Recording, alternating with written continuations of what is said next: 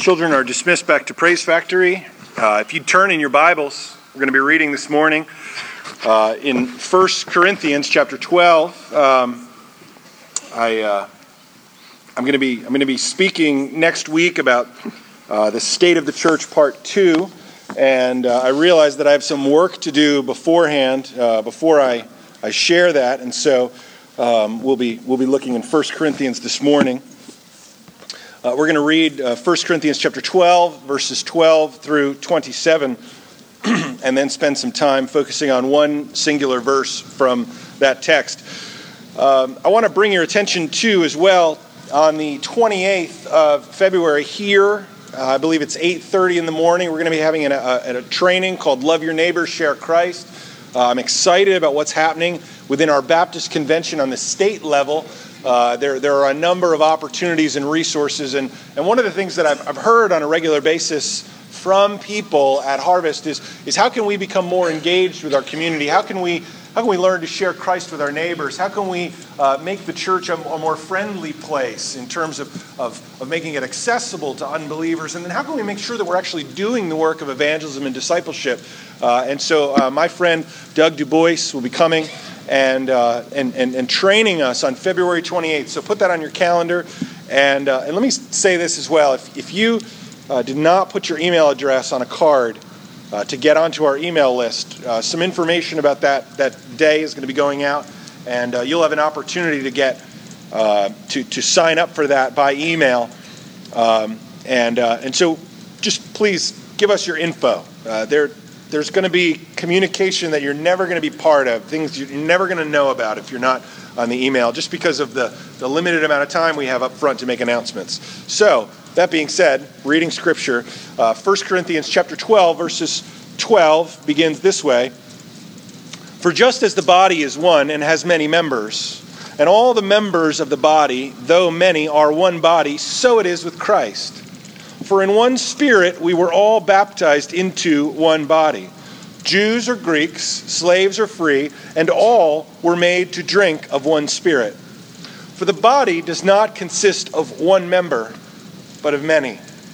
If the foot should say, because I am not a hand, I do not belong to the body, that would not make it any less a part of the body.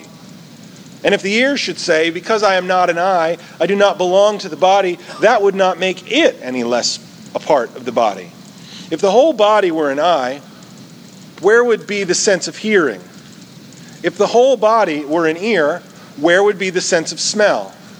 But as it is, God arranged the members in the body, each one of them as he chose. If all were a single member, where would the body be? As it is, there are many parts, yet one body. The eye cannot say to the hand, I have no need of you, nor again the hand to the feet, I have no need of you. On the contrary, the parts of the body that seem to be weaker are indispensable, and on those parts of the body that we think less honorable, we bestow the greater honor. And our unpresentable parts are treated with greater modesty, which our more presentable parts do not require. But God has so composed the body, giving greater honor to the part that lacked it, that there may be no division in the body, but that the members may have the same care for one another. If one member suffers, all suffer together. If one member is honored, all rejoice together. Now you are the body of Christ, and individually members of it. Let's pray. Father, we come before you with thankful hearts because you speak to us despite our sinfulness. We come to you this morning, a mixed group of people gathered to hear this message. There are some in here who do not know you, who have not surrendered what they know of themselves to what they know of you. They have not repented of their sins and put their faith and trust in you, and yet you have not destroyed them. And so we thank you that you speak despite the sin which is credited to many of our accounts. Lord, and we come before you, some of us, as those who have heard your word, and yet throughout the week or the month or the days of our lives, we have failed to heed your word, having heard it. We've failed to obey it. We've failed to battle temptation or to fight back against sin, and so we come with sins on our conscience. And yet you have not destroyed us. You speak to us, and so we thank you for that. We pray that as we hear your words, that we would hear them with a spirit of repentance, and that we would seek to bring ourselves in conformity with your will. We know that no human being, this is what the Bible tells us, is righteous in your sight, save one, your Son, Jesus Christ. And we know that he went to the cross that he might take our sins from us. And he was raised for our justification, that his righteousness might be credited to us, to those who have repented of their sins and believed in the gospel. And so we pray that we would be faithful to hear and to apply your word to our hearts. One, that those who have not put their faith and trust in Christ may do so, and being freed from their sins, walk in gratitude. And two, that those of us who have put our faith and trust in Christ might renew our repentance in areas perhaps where we have long forgotten our responsibilities or our duty. We pray, Father, mindful of the fact that we hear your word and there are those who do not, like the 140,000 Hajang people of Bangladesh, who have no hope of hearing your word today because no one is preaching the gospel to them. We pray that you would deliver them from Hinduism and bring the gospel to them, Lord, by your grace and for your glory. We ask as we open up this word that you would speak to us now, challenge our hearts, convict us, shape us, we pray in Jesus' name. Amen. Well, as I thought about what is to come in terms of the message that I'll be sharing next week, the State of the Church Part 2.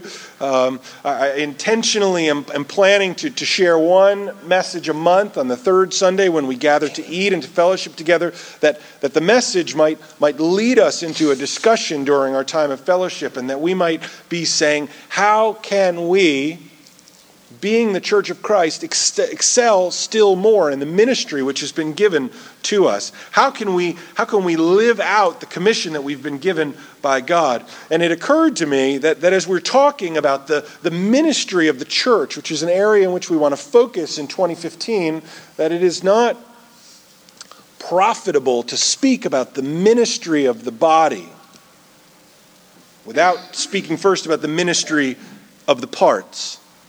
It's not wise to speak about the theology of the building unless we talk about the theology of the brick.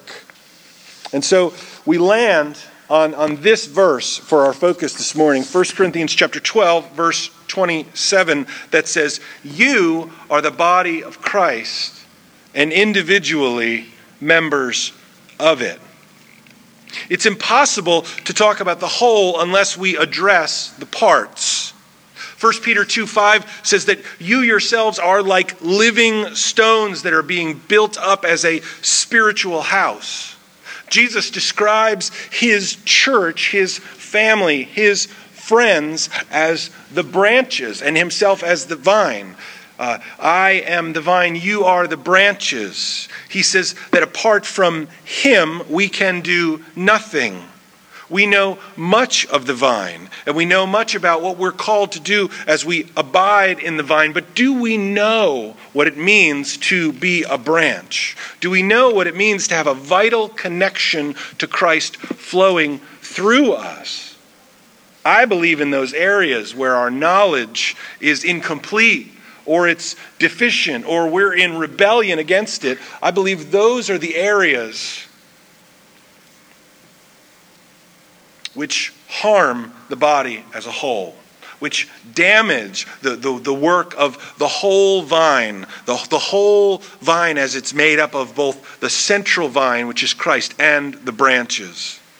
One of the battle cries of the Reformation was, "Let the church be the church. Let us throw off, the idea was, all those trappings which the Roman Catholic Church had placed onto the church throughout Europe, and then let us throw that off. Let's cast off all the traditions and superstitions and false practices, and let the church be the church. And then later in England, as the Episcopal Church was grappling with all of the traditions that were false, the Puritans said, let the church be the church. Let's throw off the things which are not essential, that we might be who Christ called us to be. Now, the church is the body of Christ on the earth. Our head is in heaven.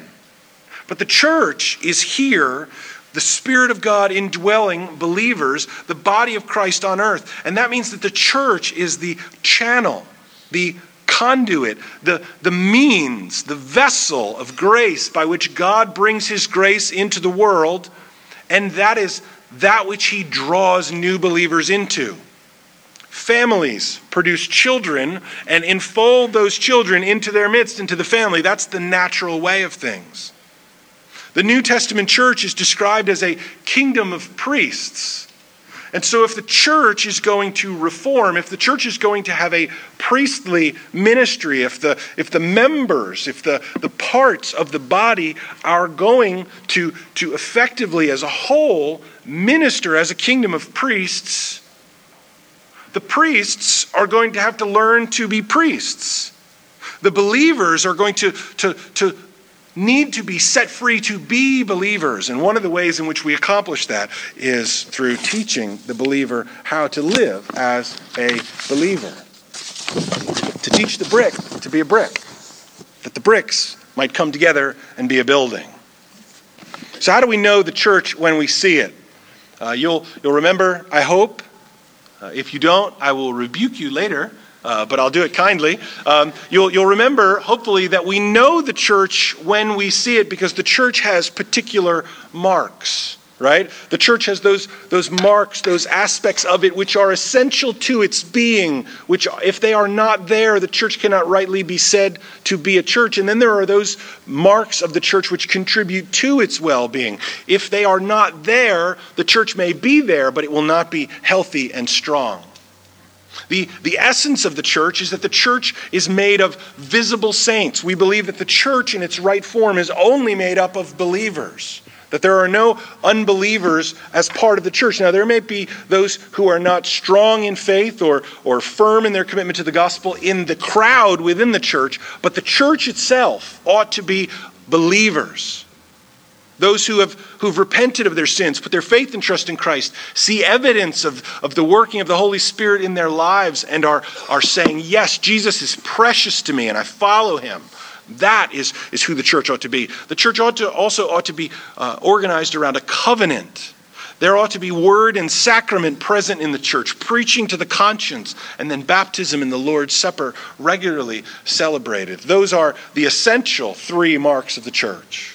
And then there are those things which are good for the church, beneficial to it, which make it strong. One is profession, a clear articulation of what it is that we believe. And then a church ought to have a ministry. And the ministry of the church, this is next week, ought not be dependent on an individual or a select few ministers. There ought to be personal and corporate ministries of the church, of which I believe in a large sense there are two ministries of the church. There is the redemptive work of the church, which is drawing people in to the fellowship, evangelizing, establishing people in their faith, equipping them with the skills that they need to live, and then extending them out into ministry. That's the redemptive work of the church. And that will not last forever. When the church is drawn in, when all the believers are gathered and Christ comes to take his church home and we are in heaven together as the body of Christ for all eternity, there will be no more redemptive work. Evangelism and missions will fade away. There will be no praying for unreached people groups in heaven. Instead, there will be the second ministry of the church, which exists now and will last into eternity, and that is the relational work of the church, exalting God in all of life. encouraging and being encouraged, enfolding into our midst, and then experiencing God in our daily lives through his providential work. The ministry of the church. More on that next week. That's next week. The discipline is the sixth mark. Now, we tend to mostly view discipline or church discipline as a negative, and we think of pastors or leaders out of control or people nosing into our business. When we think of discipline that way, we have a wrong view of the gracious ministry of the church confronting unrepentant sin and urging humble repentance.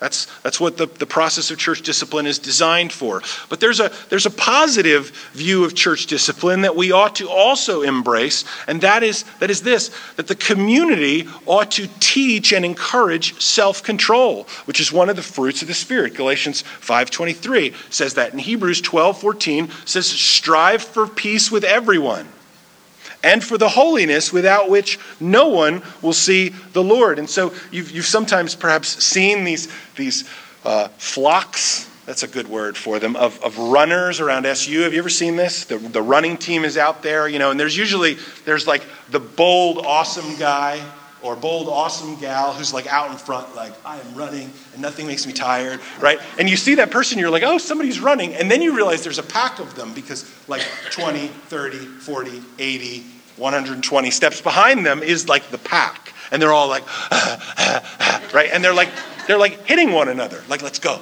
keep going. Right? The group that stays together and that runs the race together. They're a family, kind of. They're helping one another. That's what the believers ought to do. It ought to be, hey, lay that aside. Leave that sin behind. Come on, let's go. Let's run the race with endurance and head towards Christ. Self-control. Resist that sin. Embrace this good and godly thing, and let's run the race together. Strive for peace, Hebrews says, with everyone, and for the holiness without which no one will see the Lord. The Spirit's in you, causing you to hate sin and to love Christ. Let's run in that direction together as a church. That's how discipline ought to be viewed largely. So, I think there's a formula. This is my theology of the brick. This is part of it. There's a formula, a theology for creating a ministry within a church, for letting ministry loose, for the church as a whole engaging and saying, yes, we are going to minister to the needs of believers and to reach out and draw people in and to minister for them. Most of that is going to be next week. But here's the formula. Visible saints, right? Believers, plus self-discipline, plus direction equals ministry, okay? And the rest of the year is going to be spent kind of building that out as we gather on the third Sunday of the month and hear the word and then go and eat together. Okay. But the foundational component there is that believers need self-discipline in order for the church to have effective ministry. There need to be disciplined believers. And I don't mean like negative discipline, like stop doing that or stop doing this, or the pastor or the elders know every little detail of your lives and are telling you spend money on this and go here and do that and don't do this and don't do that, and no, that's not what we're talking about. What we're saying is that believers say, I must be under Spirit control. I must be self-controlled. I must know what it is that I'm called to do by God, and then live out those responsibilities in the daily life. A disciplined believer. A disciplined believer is the one who is most able, or who is able, rather, to most effectively and helpfully aid the ministry of the local church. The disciplined believer is the one who's able to most effectively and helpfully aid the ministry of the local church. The carnal believer, the one who says, I am a believer in Christ, and yet they seem to have no standards or no sense of their responsibilities or nothing. They just embrace what they call grace without any limits. There's no guidelines or restrictions in them. What they will do is corrupt and pollute the ministry of the church. much in the way that if you don't get a rotten apple out of the bag in the bottom of your fridge, it will corrupt the whole bunch, right? That's what it's like. And so the carnal believer is not most effectively able to help the church. The undisciplined believer is erratic in their faith. Sometimes they're doing well, sometimes they're not. Sometimes they're strong in the scriptures, sometimes they're not. Right? Sometimes they're like, let's do things and change the church and advance and go and grow, and then you're like, yes, let's take your ideas and put them into practice, and then they're like, I'm busy. Right? Because they're undisciplined. They're like a plastic bag in the wind, kind of blowing everywhere. You know? That's what the undisciplined believer is like. The willing unbeliever will come along to the church and will say, I want to feel a connection to the work of this church. I want to be used, but they cannot be used if the Holy Spirit is not in them. Right? Have you ever pulled up to a store? I've done this several times. You pull up and you're like, yes, gas station, right? Fuel, food, supplies, right? Like I will fuel my car and I will fuel myself. And you like walk up to the door. Maybe you're not paying 100% attention. Maybe you've gotten like 10 text messages while you're driving, and your self-discipline is such that you do not read any of them. And you're like, I need to reply to them. And you're like walking towards the gas station door, and you realize as you collide with the door that it's closed. Right? Maybe it's been closed for a long time. Right? It's this mirage. Like you thought, here I was going to be supplied. This would work. But it doesn't, because it's closed. No gas. No fuel for your car. No fuel for you. The unbeliever who is allowed to minister in the church, who's put in places of responsibility, cannot be a conduit for the Holy Spirit and cannot build up the church because God is not in them working through them. They will produce only fumes and frustration. The new believer is full of excitement and is eager to take the world by storm, but without direction and guidance from experienced, older, seasoned believers, they may burn out quickly or damage the work of ministry. Like my toddler with a power tool. So I was on a retreat a number of years ago at my brother's church. I was teaching, and I met a guy who's a structural engineer and an architect, kind of done a whole bunch of jobs, and now he does consulting with businesses and related to their physical facilities. And I said to him, hey, I got a question for you. I asked him a bunch of questions, but one of them, and he must have thought I was kind of erratic, because I store up questions in my mind. Like if I ever meet an astronomer, I'd be like, hey, I've got 15 questions for you. And the guy's going to be like, are these related? Yes, in my brain, but they won't seem related to you. So I'm asking this guy a bunch of questions. I ask him, I say, hey, if there's a great big brick building, and I go up to that building, and I cut out a brick from it, right, with a chisel, and I pull that brick out, and I throw it away, what will happen? And he said, that hole that you create will eventually destroy the whole building. Now, the building may be torn down or whatever long before that, but the structural weakness that you introduce allows the elements to enter in and to destroy the building. The believer who is not present in the church, who has no self-discipline, who doesn't know what he or she believes, and is not present there to be relied upon in the church, damages the work of the church. And so the brick needs to know what it needs to do. The believer who is in a position of ministry in the church must know how to maintain their vital connection to Christ and to contribute to the work of the body of Christ. Now, let's just think about what must the believer do in connection with Christ in themselves, within themselves, in order to be one who can be relied upon to carry out a ministry. What must a brick be? Okay? Let's talk. I want to talk about two large areas, okay? One, which we'll just touch on briefly, and then one which we'll spend more time on. The first is the crucifixion of sins. That's one area. The believer must be aware of what's going on in their own heart and actively engaged in the process of cooperating with the Holy Spirit of God within them, crucifying their sins. And second, their second duty, and this is the one which we're going to spend more time on, is the stirring up of themselves to their responsibilities. Okay, let's talk about the crucifixion of sins.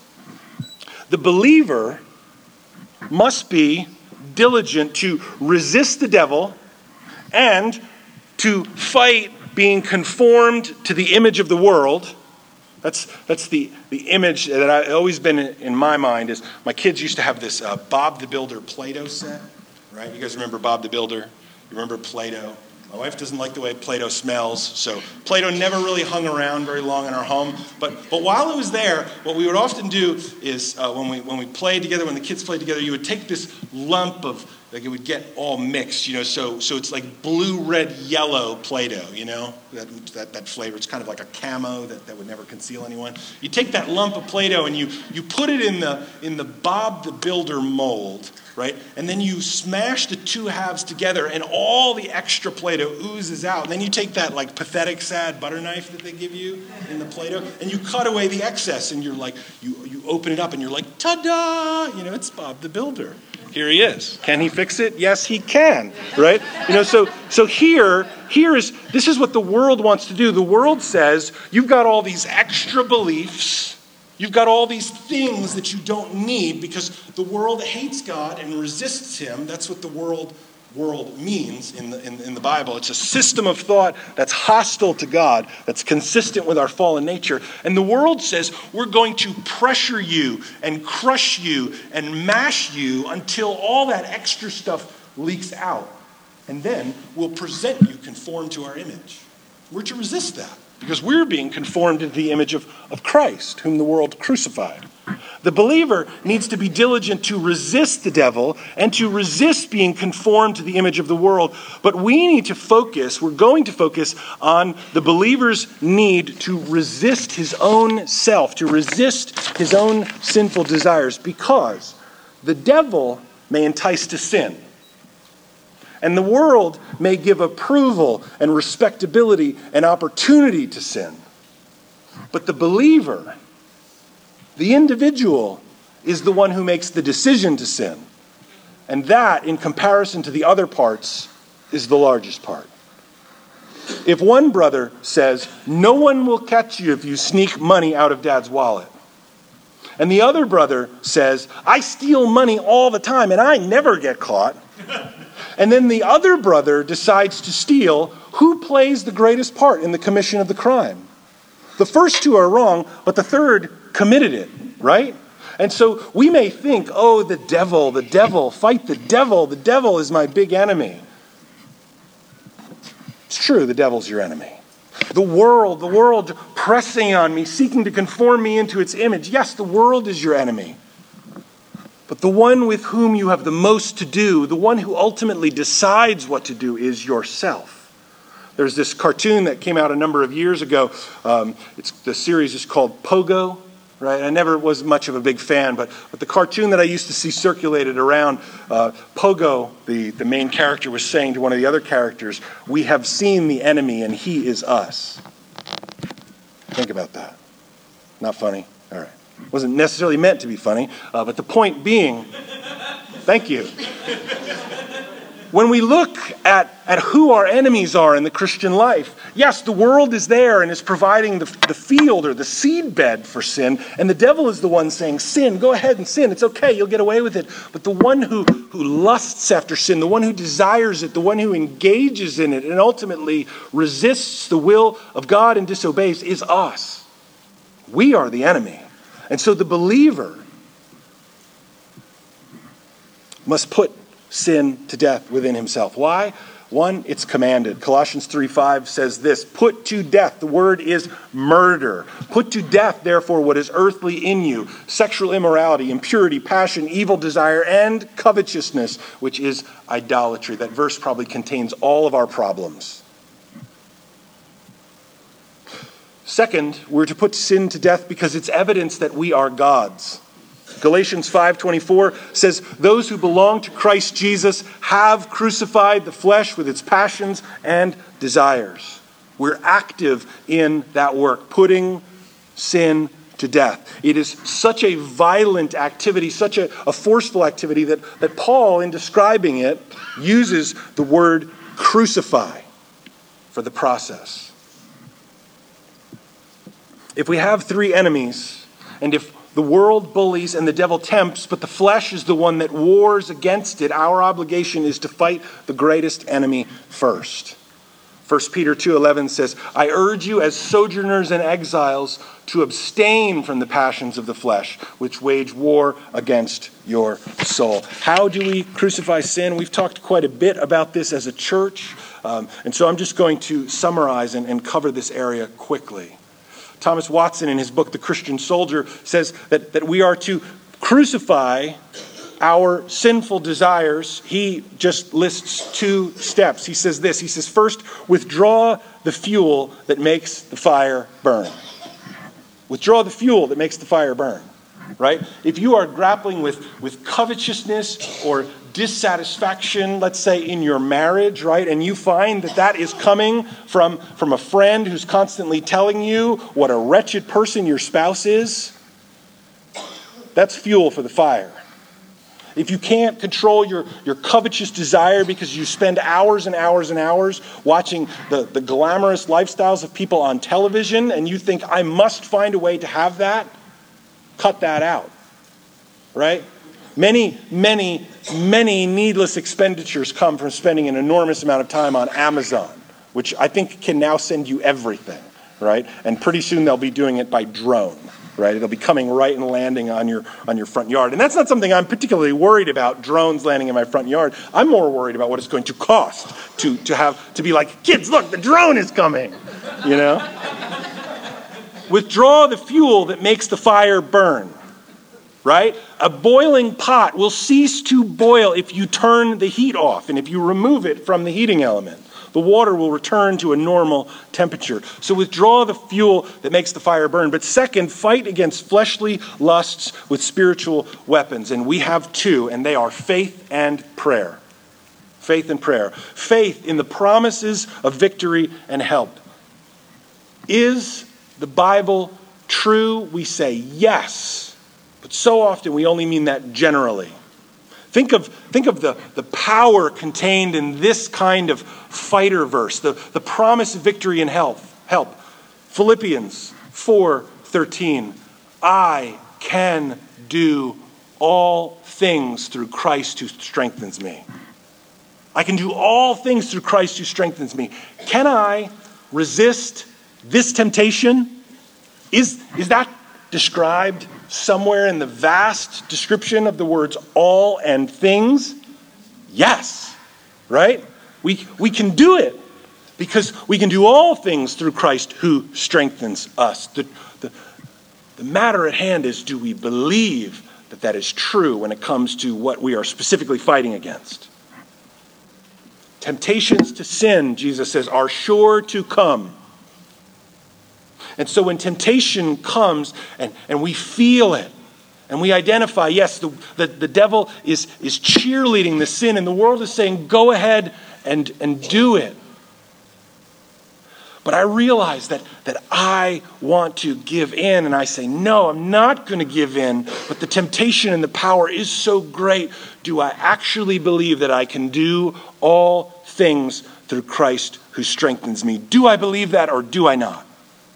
And so we fight with faith in promises of victory. I say, yes, that is true. I can. Romans 6:14, another powerful general promise. Sin will have no dominion over you. Do you feel like you're being pushed around by your sins? Do you believe that? And do you fight the good fight? Do you fight your spiritual combat on the basis that sin will have no dominion over you because God said it would not? We could spend a whole bunch of time on Romans 6. Thomas Watson says that Samson's strength lay in his hair, but our strength lies in our head, who is Christ. Christ who gives us strength. And then the second weapon is prayer. prayer. Lord, help me, Peter cried out. Imagine if Peter had been like, oh, okay, I'm in this troubling situation. I'm standing out on the water and I've taken my eyes off Christ and I'm beginning to sink. I need to find a place to pray, right? And I need to really think about what I need to pray for, and I need to get ready to pray, and I need to get my prayer list and my Bible, and I need to or he's been at the bottom of the water, drowned, right? Right? He's in the middle of a troubling situation, and he cries out in faith, Lord, help me. Right? The psalmist says, I am yours, save me. These battle cries, these cries for help me now, help me here. You've promised, you put your spirit within me. Help me crush this sin. One of the things that Doug, who will come to teach Love Your Neighbor, Share Christ, one of the 6 portions of the evangelism program for the church. This is a corporate program, not necessarily a personal program. We're going to be talking about what we're going to do to enhance personal evangelism. But one of the steps that a church can take to love our neighbors and share Christ is to friendly up the church, right? And he's going to mean something different. And I think what he's going to say is good. There are things that we should do to friendly up our church and make it more friendly and intelligible to those who are not believers, so that when they come in here, they feel like, hey, I could hang around here, right? Doug's not going to say this, but here's one thing that I think we can do to friendly up the church. Let's be honest about our sins. Right? Let's be honest about the fact that we're sinners. If you've hung around this church long enough, I know you're a sinner. And you know what you know? You know I'm a sinner. And I think it's been an important function of the pulpit for the last 7 years to tell you over and over and over again that I'm a sinner, so that you will know that we are great sinners and that we have a great Savior. So I think that part of being a friendly church, a church that is friendly to sinners, is that people won't come in and say, those people are too perfect for me.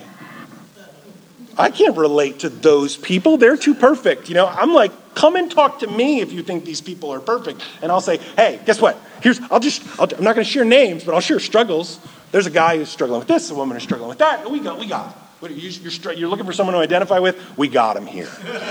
We got him. 9 times out of 10, I'm probably talking about me, right? We're not too perfect. We're human. We sin, but repentant sinners are like, yes, we struggle with sin. We hate sin. Isn't sin awful? Let's kill it together. Let's do it. Let's declare war on sin as a church. Cultivate some buddies who will provoke you to repentance, but won't be shocked that you will occasionally fail and need to fight. I heard somebody say once, it's okay for the pastor to be a sinner, but he better never sin. Right? I don't think that's who we are. I certainly hope it isn't. We ought to crucify sins. But second, we ought to stir ourselves up to do our duty. The worship of God is inconsistent with our fallen nature, and it needs to be fought for in our new nature.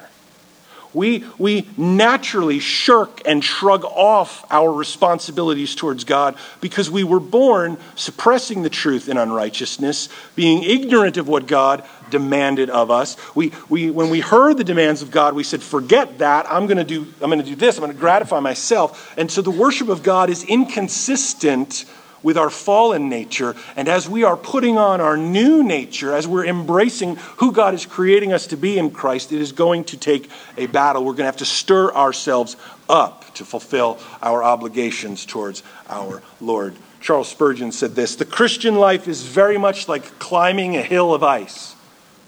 You cannot slide up. You have to cut every step with an ice axe. Only with incessant labor in cutting and chipping can you make any progress. If you want to know how to backslide, leave off going forward. Cease going upward, and you will go downward of necessity. You can never stand still. And so we need to be in the business of waking ourselves up spiritually. Psalm 57 verse 8 says, awake, my heart. Or awake, depending on how you translate it, my glory. Awake that which is in me, which is of God. Wake up, heart. I will awake the dawn. The idea is we need to be alive and alert spiritually. Paul says this in another passage where he says, be alert, stand firm, act like men. You know, those who are guarding the walls of a city aren't supposed to be sleeping. They're supposed to be hopped up on caffeine and food and ready to go, knowing that the enemy might come at any moment so they can sound the alarm and defend the city. That's the way our spirit is supposed to be. And we're supposed to then unite the powers of our soul. Psalm 86:11 says, teach me your way, O Lord, that I may walk in your truth. Unite my heart to fear your name. Unite my heart to fear your name. I've watched many, many, many episodes of the Mighty Morphin Power Rangers and all the derivatives, right? And the show is basically like this, right? The villain sends a monster, and the monster causes chaos for like 20 minutes of the episode, and then at the end, the Power Rangers show up, and they're not in their costumes, they have none of their weapons on, and they're like, let's fight this monster, and that never works, and then they're like, let's put our costumes on. And then they fight, and then they defeat the enemy. But you know what happens? Then the enemy gets really, really big, right? Because he gets a second chance. The villain's like, make the enemy bigger, and the enemy then rampages and fights. You know, they always say something like, energize, or something like that, and the enemy gets really big. And then the Power Rangers are like, oh, you know what we need to do? We need to unite together into the giant villain-stopping thing, right? And then they fight, and then they win. And it's like, yay, they won. Why would you just not do that first? Right? This is, as believers, so often we're like, you know what I'm going to do? I'm going to try to split the difference today. I'm going to try to live for myself and live for the Lord. If an evangelistic opportunity comes up, so be it. I'll share. But if not, I'm just going to kind of go about my business of piling up enough stuff for me and being personally at peace and prosperous and doing well. And so if God, clues me into the fact that he wants me to do something today, then I'll do it, right? That's stretching out the storyline unnecessarily. We ought to stir ourselves up to our responsibilities each and every day. Teach me your way, O Lord, that I may walk in your truth. Unite my heart to fear your name. Are we really going to live for God today? Oh, that's so boring. It's like, be quiet. Go away, this part of me that says dumb stuff like that. You be silent. Lord Jesus, kill that, please. In order to fulfill our duties, we need to know them. And of course, I've got a limited amount of time to share. Bricks, in order to do what they need to do, right, they need to be a particular kind of quality, right? A brick needs to be solid, right? It can't be crumbly. It needs to be hard. It needs to be able to stay in place, right? It needs to weigh 5 pounds or whatever. It needs to be reddish. Bricks are able to do their job because the properties required in them enable them to contribute something to the whole. And so as a believer, if the church is going to be effective, the believer must be a believer. A believer must be about the business of being a believer. A Christian must be actively Christian, so we must know our responsibilities. Much could be said about each, but I'm going to summarize them. 7 of these come from Thomas Watson's The Christian Soldier. The 8th comes from me because I'm not satisfied that his list is perfect, but it's really good. Okay? He says that the responsibility of the Christian is to be reading the Word of God. Now, by reading, he means absorbing the Word. And so he means reading the book ourselves, battling through that. That can be difficult for some. Hearing God's Word proclaimed from the pulpit or listening to it on the radio, listening to Scripture, being in Bible studies. What does Jesus pray? Father, sanctify them in the truth. Your Word is truth. So we memorize, we study, we absorb the Word. We look for evidences within it. Oh, here's this desire to fight sin. That's good. Here's conviction of sin. That's good. That means the Spirit is in me and is working in me. And then encouragement. We draw that from the Scriptures. We draw warnings. We find promises, truth that we need to know that we cannot see naturally because the world does not teach it to us. Reading the Word of God. Second comes hearing the Word of God, by which Watson means more like heeding the Word of God. that we hear the words of God. When you hear the pastor read the scripture, or when you read the scripture yourself, you don't just think, that's interesting. What's on the Drudge Report or Huffington Post, or what does Dr. Oz or what does the Mayo Clinic have to say about this? And then fixing that as an authority, but hearing the words of God's words as the words of a sovereign. Do you know that feeling when that envelope shows up that says statement enclosed, and you think, oh, what could this be?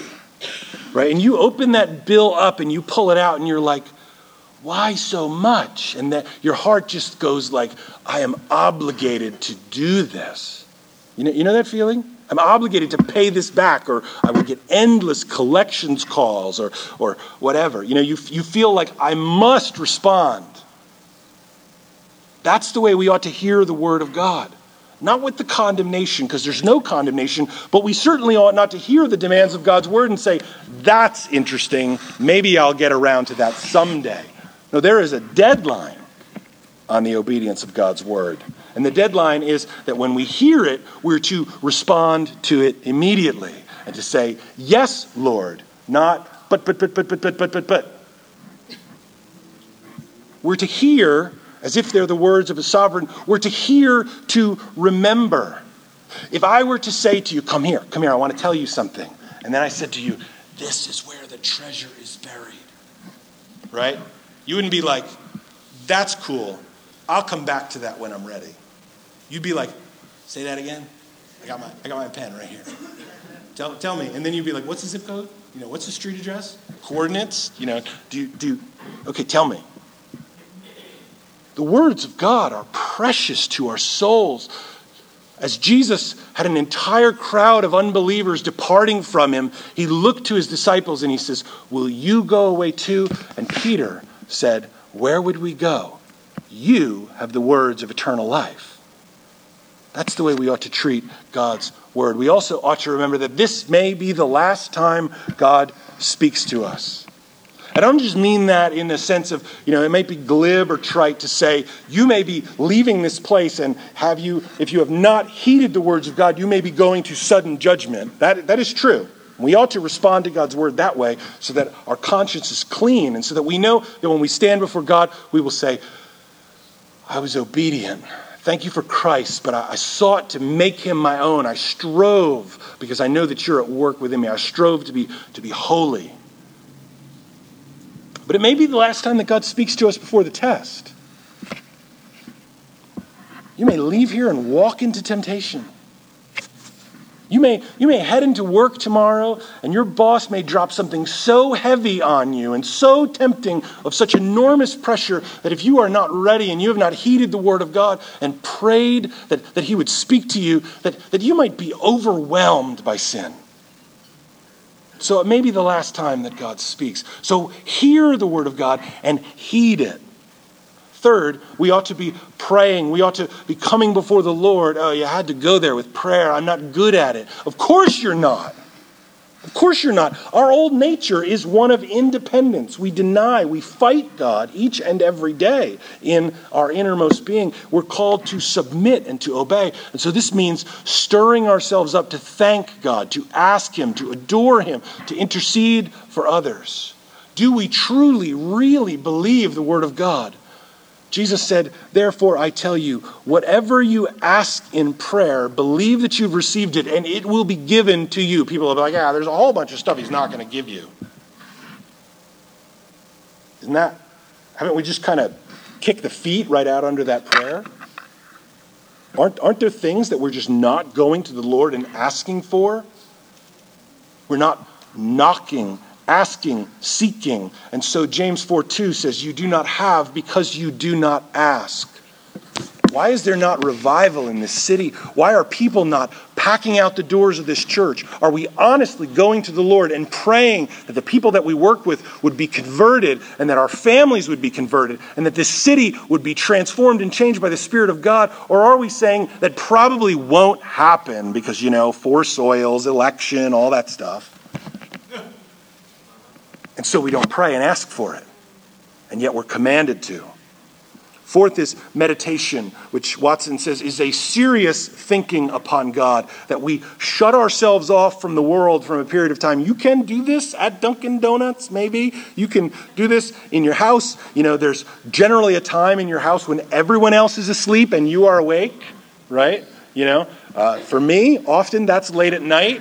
For my wife, that's often early in the morning. Right? That kind of works. I'm asleep when she's up, and she's asleep when I'm up, doing our meditation thing. And we ought not to be like, I'm going to meditate before the Lord with my iPad, because the iPad's like Facebook, email, Facebook, Twitter, Pinterest, bouncing all over the place. But instead, to leave behind all these things and just to seriously think upon God and to think about our own corruption, and to think about the death of Christ, and to think about what the death of Christ means to us, and how that applies specifically to us, and to think about the evidences that we have for heaven. Is there evidence that I love the brothers? Is there evidence that I hate my sin? Is there evidence that I love the Lord? Do I see that within me?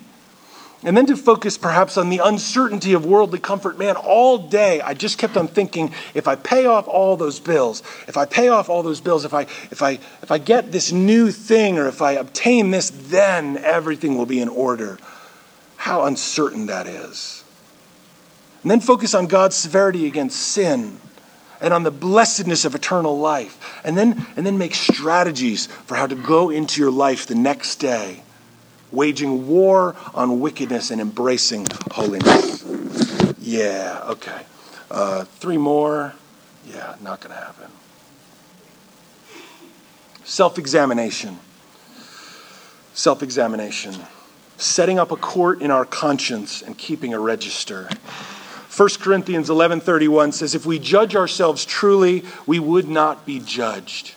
Reading through the commandments, reading through the New Testament, and then, as Psalm 77 verse 6 says, making a diligent search and seeing if we need to confess anything, if we need to repent of anything, if we need to plan and to pray and to plan to act differently. What must be forsaken? What must be embraced?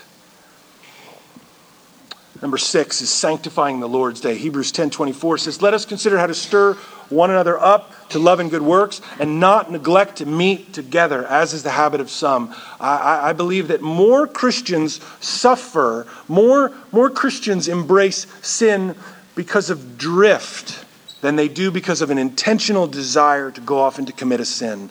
As the Proverbs say, a little slumber, a little folding of the hands, and then destruction comes upon them. We say, boy, I'm just not gonna show up for worship. Now here's the thing, you're all here listening to this, and so you're like, that doesn't apply to me, but it might next week, and it might apply to somebody who you were expecting to see here, and so you should be like, hey man, or hey woman, you should have been there worshiping this morning. So show up. Sanctifying the Lord's Day. And then finally, holy conversation. I'm not going to get to mine. Holy conversation. We're to not neglect meeting together, as is the habit of some, but encouraging one another, and all the more as you see the day drawing near. Ephesians 4:20 says, edify one another. When we gather together as believers, it's so easy to gather together as believers and be like, how are the kids? And how is work? Right? And how is this going? And how's that going? And never to get around to, what is God doing in your life? How are you seeing the grace of God going? Or how are you doing with that struggle? We're like, do I bring up the struggle? Give each other permission to bring up the struggle. And to have that holy conversation. You might think that to say that a Christian has an obligation or a responsibility, or you must fulfill your part. You might think that that's not consistent with grace. But let me close by saying this. Is duty and demand consistent with the gospel of grace? I believe it is if it's done in humility. Jesus says this in Luke 17:7. Will any one of you who has a servant plowing or keeping sheep say to him when he has come in from the field, come at once and recline at table? Will he not rather say to him, prepare supper for me and dress properly and serve me while I eat and drink, and afterward you will eat and drink? Does he thank the servant because he did what was commanded? The answer is no. You might be like, I don't have a servant. What'd you have kids for, right? Thank you. All right. Verse 10, Jesus says, so you also, when you have done all that you were commanded, say, we are unworthy servants. We have only done what was our duty. Is it possible that we will look to our works and think that they will save us and not our Savior? Yes. Yes, that is possible. But we should remember Luke 18:9. Jesus told a parable about two men. One who stood on the temple steps and said, I tithe and I do this and I do that. And I thank you that you've not made me like that wretched person over there. That tax collector right there, that sinner. It says in verse 13 of Luke 18, but the tax collector standing far off would not even lift up his eyes to heaven, but he beat his breast saying, God, be merciful to me, a sinner. Jesus says, I tell you, this man, the tax collector, went down to his house justified rather than the other. For everyone who exalts himself will be humbled, but the one who humbles himself will be exalted. As the bricks, so the building. As the Christians, so the church. If we're strong in the Lord, our local church fellowship will be strong in the Lord. Let's close in prayer. Father, we thank you for the opportunity to hear your word. And I pray that as we think about the words that have been said here, Father, may the focus of our heart be on the fact that we must be rightly connected to you in order to carry out our obligations. So I pray for anyone who's in here who has not yet repented and put their trust in Christ, and I pray that they would do so.